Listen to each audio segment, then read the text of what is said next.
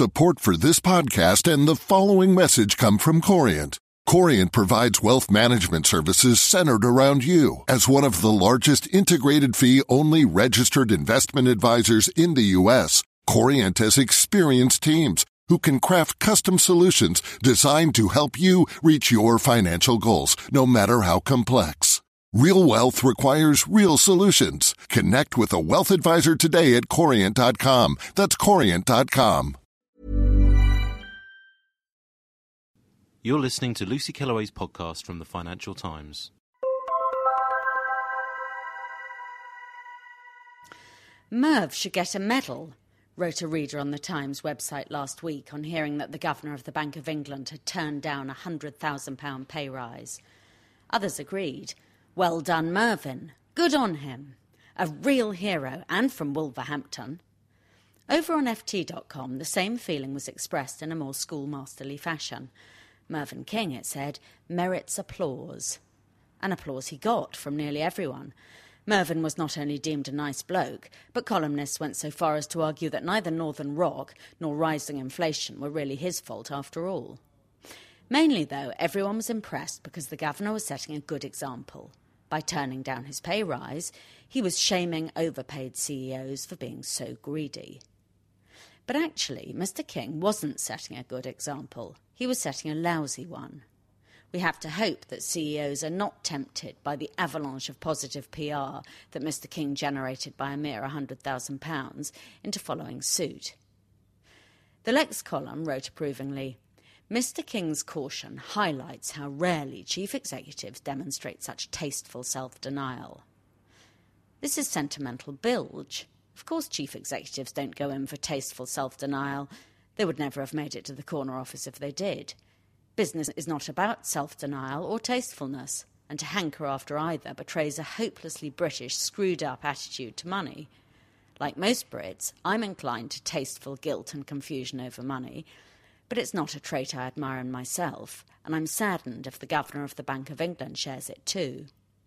For a capitalist economy to work, we all need to believe that more money is better than less money, and that a pay rise is a good thing. To set a good example to the rest of us, chief executives must be sticklers about taking their rises, just as they must be sticklers about taking their holidays.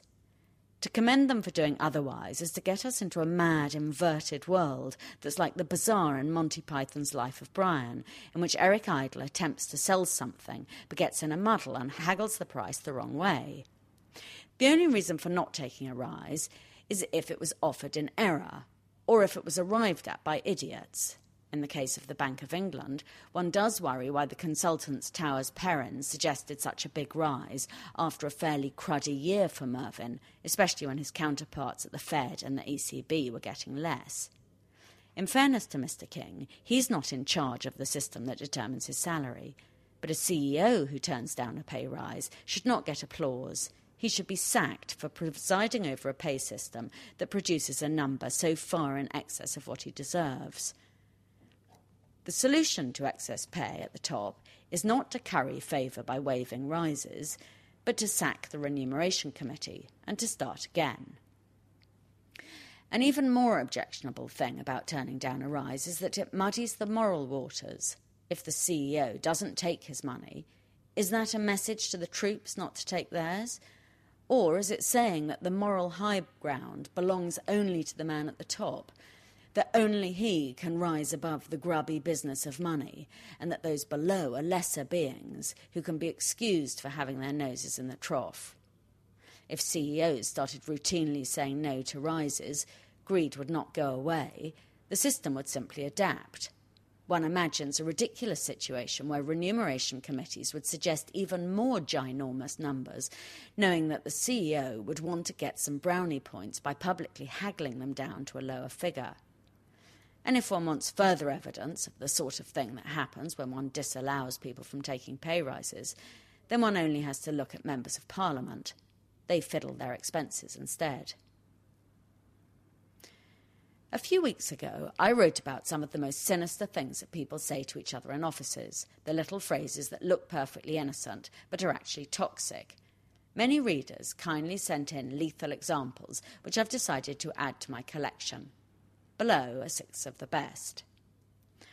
I know this is a big ask, but this makes the heart sink twice over, both because it's never nice to be asked a favour and because ask is not a noun and therefore cannot be graded by size. Rightly or wrongly, the person who says this knows that what they're about to go on to say is indefensible, but they're saying it anyway. We haven't made any final decision about this.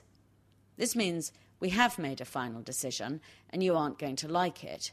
An alternative, even more sinister variation is, we want to consult you about some possible changes. Just so you know is an ominous way of passing on what people have been saying behind your back. It's made worse by the addition, I don't believe a word of it, but... This is a good first draft is devastating when you've been sweating all night trying to get a document into its final shape. And finally, you're a true gentleman. Means I've just trampled over you and you're a wimp not to have put up more of a fight. There is no known equivalent for female employees, though there are other put-downs that women have to endure. The best is, I bet you were head girl at school. Thank you for listening. To read Lucy Kellaway's columns online, please visit www.ft.com/Kellaway. Support for this podcast and the following message come from Corient. Corient provides wealth management services centered around you. As one of the largest integrated fee-only registered investment advisors in the U.S., Corient has experienced teams who can craft custom solutions designed to help you reach your financial goals, no matter how complex. Real wealth requires real solutions. Connect with a wealth advisor today at Corient.com. That's Corient.com. Did you know the Capital Ideas podcast now has a new monthly edition hosted by Capital Group CEO Mike Gitlin? Through the words and experiences of investment professionals, you'll discover who was their best mentor, what's a mistake they made that changed their approach, and how do they find their next great idea. Subscribe wherever you get your podcasts. Published by American Funds Distributors, Inc.